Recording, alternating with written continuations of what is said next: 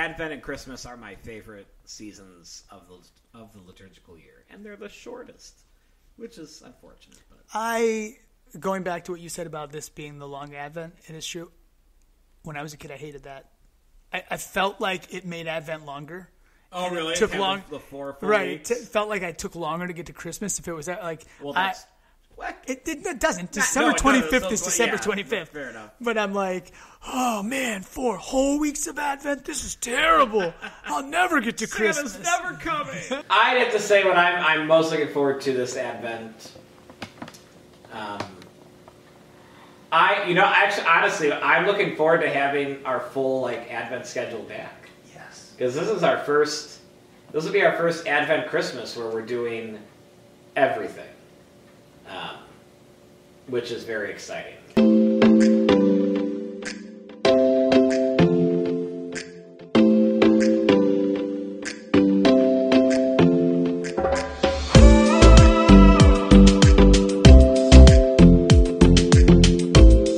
It sounds like I've got some preparation to do. As if that's what Advent is for. Some spiritual housekeeping. The preparation. Indeed. What a great transition into our podcast. Welcome to Ed Talks, where we hope to inspire saints to build the kingdom of God. Amen. I'm Father Dominic. I'm Paul Manerick. And today, on this first week of Advent, we thought it'd be helpful to discuss growing in holiness in this first, and not just the first week of Advent, but for all 4 weeks of Advent. You know, this is a time of preparation for Christmas, which is not when we get gifts from Santa only. It's not only when we get gifts from Santa, but it is the celebration of the nativity of our Lord, of God, who has taken on human flesh in the womb of his mother, and he is born to us as our Savior, as the Prince of Peace, Mighty King, Lord of Lords. So we want to talk about how to grow in holiness this Advent season. It's a cool topic. It's an amazing topic. I actually just heard a very cool podcast on this topic. Because we're not stealing the idea. We're not. No, actually, yeah. Father Dom had this idea first before we even saw this one. That's right. Scott Hahn just came out with a book. He steals everything from me. Yeah, Scott Hahn. I've actually, I haven't gotten an answer for the most recent cease and desist letter that we sent Scott Hahn over there in Steubenville for stealing all your stuff. But I'm sure it'll come in soon. But anyway, he wrote a cool book that just came out on holiness, and I heard him talking about it. It was really powerful. He talked about St. Ignatius of Loyola, and Ignatius has this unbelievably cool way of framing holiness, and it's through the lens of suffering and through the lens of struggle, right? And that holiness is something that is only achieved by mimicking Christ on the cross. Pick up your cross, follow me. That's how you become. The holier we get is through this suffering. And it's beautiful because it empowers suffering, it empowers the challenges that life throws at us. And so, right, they're not something to run away from, right? Because through our suffering, we become more like Christ. You know, we're not meant to. You know, it's nice to live a comfortable life, but in the comfort, we can often lose sight of that we are called to partake in some type of suffering. Right, Christ, God emptied himself, right? That's what the phrase in the Bible, emptied himself so that he could take on human flesh. And that's just, the poverty that he entered into, beyond the literal poverty of being born to an obscure carpenter or tradesman in Bethlehem, beyond that, just becoming human. Mm-hmm. Full stop. Like having to go to the bathroom. Great humility of right. of this whole thing that we're preparing to celebrate. Yeah, and so to kind of focus on that during Advent, which I know that we've been, through our YouTube channel, we've been dropping little videos. We have, yes. And that was, you tasked me to talk about that idea of embracing the poverty. And it is cool, but that is a way to kind of, it's a focus point for your Advent. So if you're looking for something, dear listener, to think about as you prepare for this season of excess, right? That's in the world from Thanksgiving until New Year's. It is a season of incredible excess, especially in America. So take this opportunity if you can. I challenge you to try to step back from that a little bit during this time of Advent and really embrace the poverty and that self-emptying act that is the incarnation. Something that always struck me about the incarnation is that, yes, God humbles himself to becoming human. Like, that's humble enough. But that he became human in the Holy Family that he took on, right? I mean, God didn't choose to be the prince of some great king, of some great empire. God also didn't choose to become incarnate as King David's son, right? So if we wanted to be in the bloodline of David, why wouldn't God have just been the son of David and Bathsheba? Like, why wouldn't the Messiah come in that way? I mean, we know why, because Bathsheba's far from our Blessed Mother. Right. David's far from St. Joseph.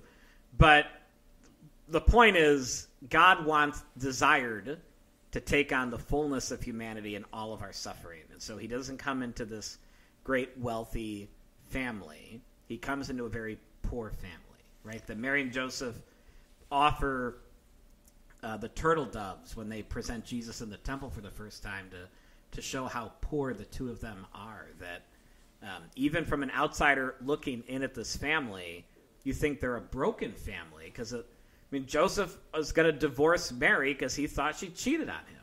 Joseph could not have been the only one to think that. And so, from the outsiders in, it seems like it's this broken family that Jesus is entering into. And so it's like the humility and the poverty there as well. So not just that God leaves heaven to come to earth when we're working so hard to leave earth to get to heaven. And but the type of family he enters into, the type of poverty he comes to. And I will. It is amazing. It's humbling, for us to think that our God loves us so much that he would do this for us. That is an incredibly humbling thought, and an ennobling one too. And it's a challenge. It's a challenge to us to live Advent in a different way than all of our fellow Americans, than all of our fellow first world people who are just gorging for 5 weeks, right? From Thanksgiving to New Year, whatever, 6 weeks, whatever that is. It's like the time to just let go and celebrate. And it is much to celebrate. There's much to celebrate, but we can do it in a way that's a little bit more intentional, a little bit more connected to this idea of preparation. So, and I know that's one of the things you wanted to talk about. Like you will talk a lot about. I always talk a lot. That's it. Full stop. Okay, that's the end of our podcast. You talk a lot. Period. We're done. I'm out. Drop the microphone. So, what do you say to somebody who's like, "Hey, I want to live Advent differently this year," Father Dom? What do you say to me? I'd say rock on. That's what I say. Say don't drop the first purple candle. Don't drop any of the purple candle. Well, that's the first thing. Get an Advent wreath. I mean, okay, I know you and I are going to disagree on this, and that's okay because we're allowed to. But my Christmas decorations are up as of the listening to this podcast. Not right now. I believe I'm not a November 1st All Saints Day throw up the Christmas tree. I'm not. No, that's too much. But the day after Thanksgiving, I put up my Christmas decor. Everything? Oh, I put up everything. Yeah, okay. Put it all up, and I leave it up until Baptism of the Lord. So I leave it up for Advent and the Christmas season. But I also have an Advent wreath that I have on my coffee table in my room. And I light the wreath when I'm doing my own private prayer time in my room, or if I'm not going to be in the chapel. So get an Advent wreath. And if you don't have one yet, that's okay. This year we're fortunate enough to get 4 full weeks of Advent, which only happens every maybe, 5 or 6 years. Yes, six, I think, with the leap year. 4 weeks of Advent. So you got plenty of time to go buy it on Amazon. I'm sure it'll be at your house tomorrow. But to get an Advent wreath and to go through the lighting of the candles. The other thing is to take time for silence. And we talk a lot about the need for silence on this podcast. But especially, as you were saying, it's a season of excess. it's also a season of a lot of noise. Yep. From the actual like Christmas music to having to constantly talk about, parties and cleaning and to-do lists and shopping lists and how to, accomplish all of these things in this short amount of time. There's just a lot of noise. And so the best way to really enter into Advent personally and to grow in that in holiness is to find time to cancel out the noise. Whether that's, for me, honestly, what I love most to do on like a busy Christmas week or Advent week getting up to Christmas, I turn off all the lights in my room except my Christmas tree, and I sit in my little chair, I light up my pipe, pour myself a little eggnog and rum, and I just adore the Christmas tree and the light of Christ that the tree represents. And that's like a way for me to enter into silence and to just enjoy what the Lord is doing in the midst of the season, or to ask the Lord to help me with wherever I'm struggling in the midst of the season. It's extremely Chestertonian right there. I just feel like you and G.K. Chesterton would be sitting next to each other. And I would have been great friends. In the dark with the pipe and the light of it. He would have had just candles on his tree. When I visited Oxford for the first time, my buddies and I went to the Eagle and Child's, which is the pub where the Inklings would meet. Can I just say something tragic and horrible? So I don't know if anyone here knows this. I studied in Oxford, and I didn't know that. Yeah, Hartford College. Oh, way cool. There's only one Hartford College. So I also, as a lover of the Inklings, went there. My sister also studied at Hartford College, and she and her husband just went. The Eagle and Child is no more. What? They allowed it to be bought by some other conglomerate or something, and it closed during COVID, and it is gone. No. Yeah. No way. Yes, the pub of the Inklings is gone. Yeah. Now, the Lamb and Flag, which is across the street, was another spot where they would meet, and that is still open.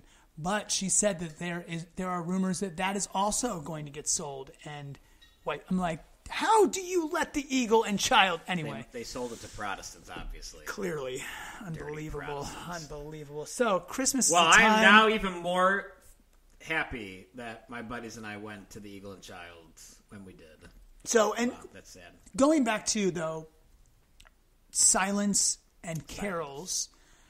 This is not silence, but at the same time, it goes back to our earlier.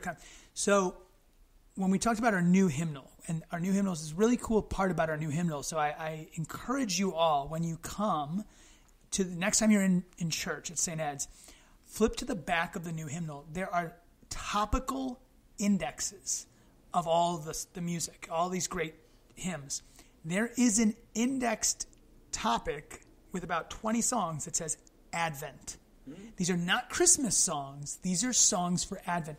Take your phone, snap a picture of those songs, and make that a playlist for Advent. There you go. Listen to Advent music, because Advent music's awesome. I mean, obviously we know O Come, O Come, Emmanuel. Some of us know People Look East, which is a great song. Yeah. But Advent music is cool, and it is becoming a forgotten piece of our heritage as Catholics and as Christians. And so reclaim it, because it is beautiful. And it can be played quietly, because a lot of it is quiet, and it is that quiet anticipation of the event that's coming.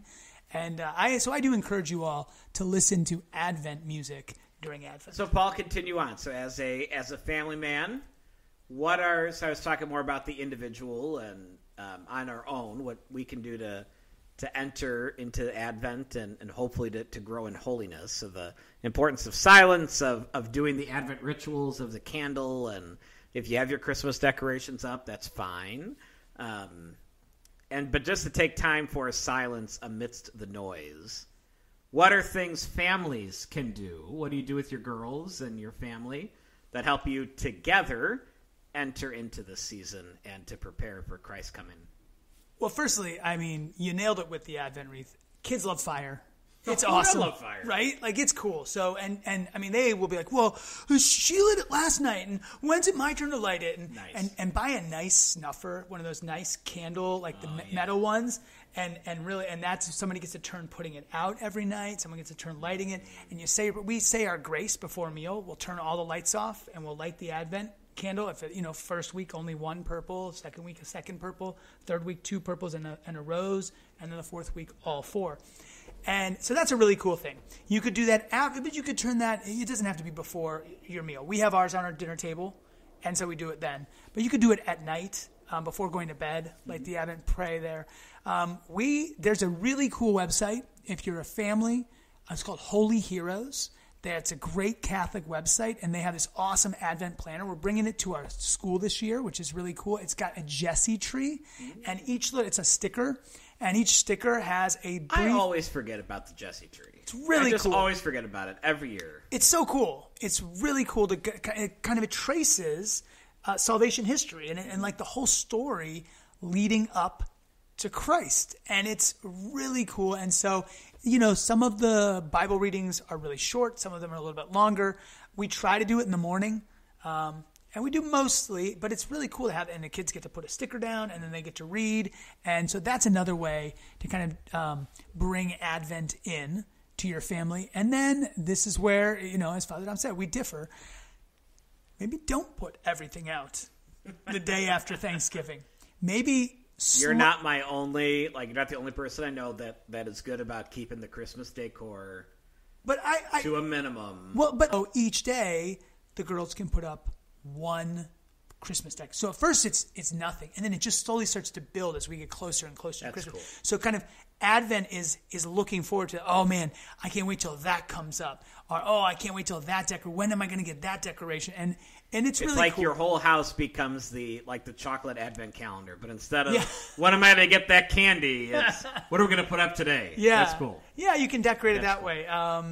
So we always buy our Christmas tree the first Sunday of Advent, but we just let it kind of open up for a week, so it's just a tree for a week, and then in the second week, or sometimes even the third week, we'll put lights on it, and then it's just lights. And then you get the tree week 2. So we get the tree on the first Sunday of Advent. First Sunday of Advent, okay. Which we have our Christmas tree drive. Yeah, the bazaar. Yeah, the Christmas bazaar. Well, it's already happened, I think. It would have already happened by the time. So next year, the Saturday before the first Sunday of Advent, come out and buy. Or actually, it's like the second. It's the first Saturday in Advent this year. Anyway, doesn't matter. Whatever. We sell Christmas trees. It benefits the teachers. It's awesome. Buy your tree from St. Ed's. But wherever you get a tree, we just kind of let it open. It's just a tree. Then we string lights. It's just lights. And then we kind of over the 4th week of Advent, usually starting on Gaudete Sunday, so the 3rd Sunday of Advent, when we light the rose coconut, we start hanging ornaments. And so that's kind of another way that things slowly build, and it becomes more Christmassy as we proceed through Advent. So you're a real tree family. We're a real tree family. I was never in a real tree family. Yeah. We were always artificial tree. And it shows. I never...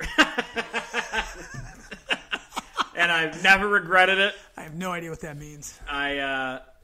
We always had artificial. And I always thought people who got real trees had a lot of real problems. And now you know me, and your theory's been confirmed. Hardly. So I love the smell of the real tree. I put an air freshener in it. Yeah, it's not the same. Like Pam Beasley in The Office. Not the same. Any Office fans out there. Man.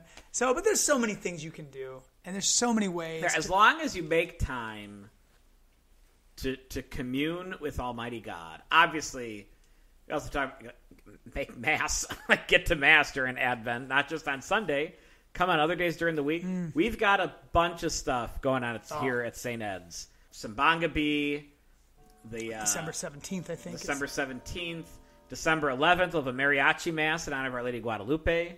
December 8th is the Solemnity of the Immaculate Conception, so make sure you get to Mass on that holy day of obligation.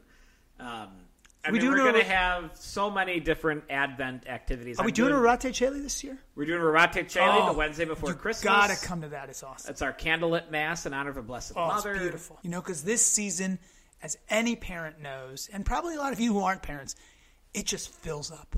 It just fills up. Real quick. Gets busy, gets noisy. So and you'll feel better, too, if you build in to each day some time where you can just pause and prepare your heart and soul for Christ's coming. Amen.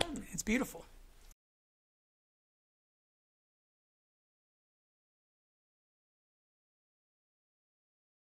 We have an Advent wreath. 3 of the candles are beautiful, but one is sadly broken. I tried to hide its brokenness, but like with sinners, you can't hide it. It's Paul, why don't you tell everybody what how it broke? what you did Why? to my candles? Why does it have to Sprite be is black. about me, Father Dom? You know, I ask that question almost daily. Well, Why does it always have to be about Paul? oh man, yes, dear listener, that candle broke because I was trying to do too much. And I tried to carry all 4 candles plus a metallic multi-tiered candle holder. Oh, right, I forgot it has a cool little Yeah, holder. it's really cool. It's you break that's that too? no, that's just in the convent still. Oh, where these belong. Yeah, exactly. Can you also tell everybody where these have been stored? Safely, Since they last have Christmas? been safe in the hallway outside of my office, and now we didn't have to walk very far to get them. That's true. They didn't get lost. And